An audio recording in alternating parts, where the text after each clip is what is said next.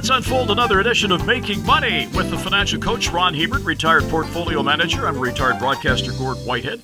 We talked about telling people about a dividend trap, Ron.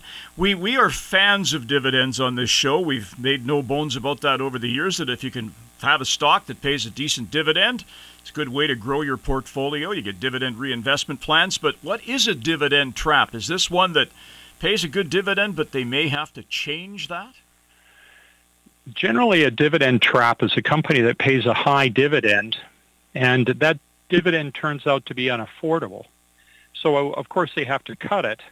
And when that happens, the investors hurt in two ways. First of all, their income drops. And secondly, because Canadians especially love their dividends, the reduced dividend means that a lot of investors sell, move elsewhere, and of course, that can really hurt the price. So you get hurt two ways. You end up with a lower income, and you also end up with a share price that drops. So this eventually can really hurt your profitability of your portfolio if you end up owning a dividend trap, or is effectively known in the industry as a dividend pig.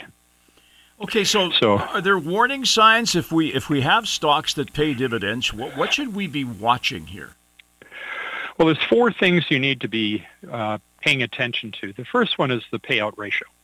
And the payout ratio is simply what percentage of a company's total income is paid out in dividends.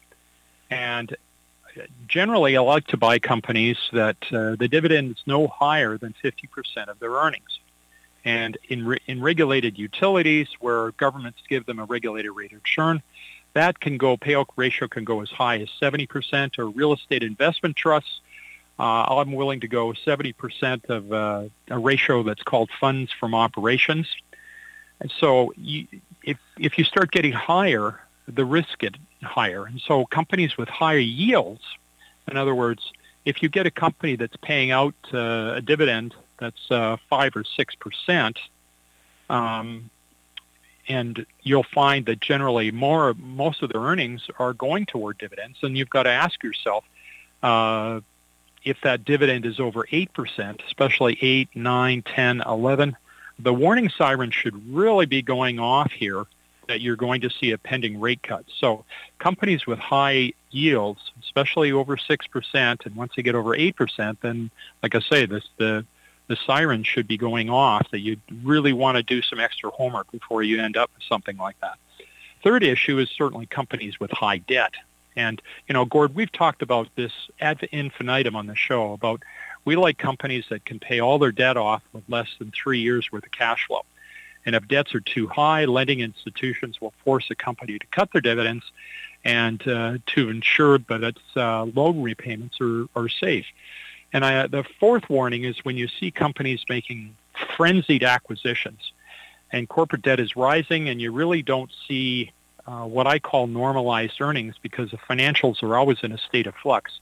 You really don't get a chance to see what the company can do, and if the acquiring company is actually paying too much for those acquisitions. So look for high payout ratios, look for companies with high yields above 6%, look for companies that have high levels of debt and can't pay that debt off in 3 years or less, and certainly be watching out for companies that have a frenzied level of acquisitions.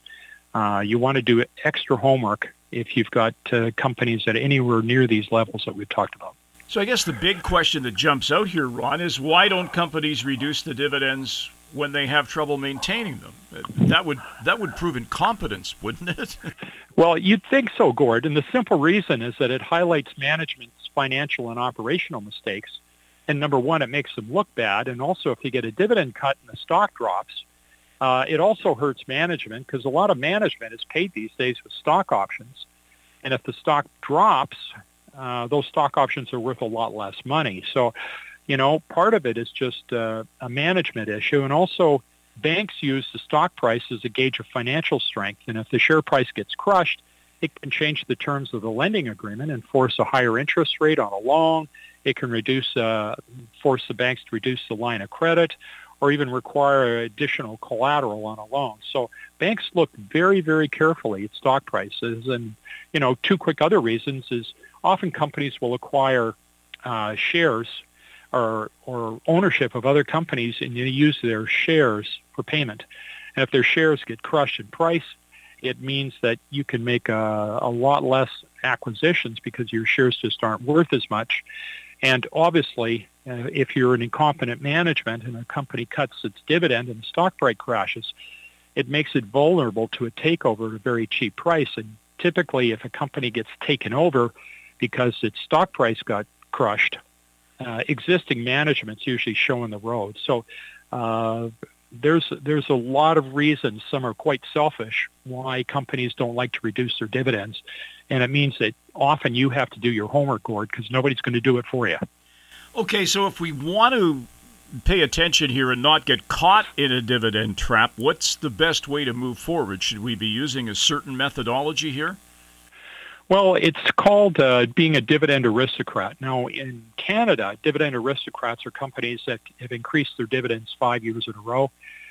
And in Canada, there's a number of exchange-traded funds that focus on dividend aristocrats. And one of them that I just brought up is the iShares Canadian Dividend Aristocrats ETF. Their symbol CDZ. And they've got a management expense ratio of 0.66%. 10-year annual return of 6.6. And in the U.S., well, there's only one company I know that has an ETF that is strictly dividend aristocrats. And, of course, the dividend aristocrats, the benchmark is much higher in the U.S. than it is in Canada. Dividend aristocrats in the U.S. have to have grown 25 years in a row. And so the ProShares S&P 500 Dividend Aristocrats, the symbol is NOBL. And this is the only U.S. dividend ETF that I know that invests exclusively in the 67 companies in the S&P 500 that have increased their dividends 25 years in a row. This has had a very acceptable return, 10-year annual return of 11.65%, MER of management expense ratio of 0.35% per year. So a lot of people, it's a great deal of work to be able to come out with the dividend aristocrats, where we just thought on the show that as a change, we'd give you some examples of ETFs.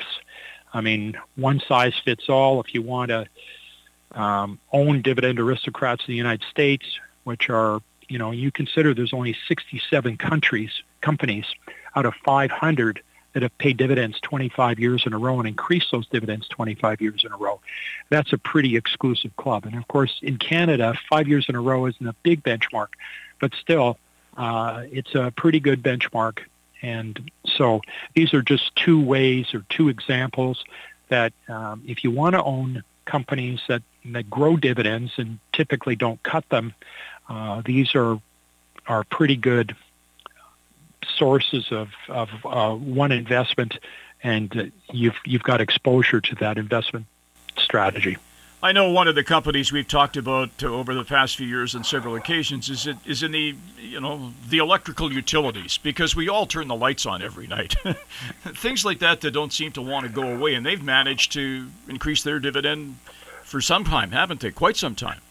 Well, yeah. I mean, there's a number of utilities in Canada that have done just that. I mean, Fortis and Canadian Utilities, I think I have to go and check my date score, but both of them are right on the cusp of having increased their dividends for almost 50 years in a row. And actually, I think Canadian Utilities has actually crossed that 50-year mark where they've increased their dividend every year for 50 years. And you think about that, that's an incredible accomplishment. That's remarkable when you stop to think. 50 years is a long time, especially if you keep making money, right?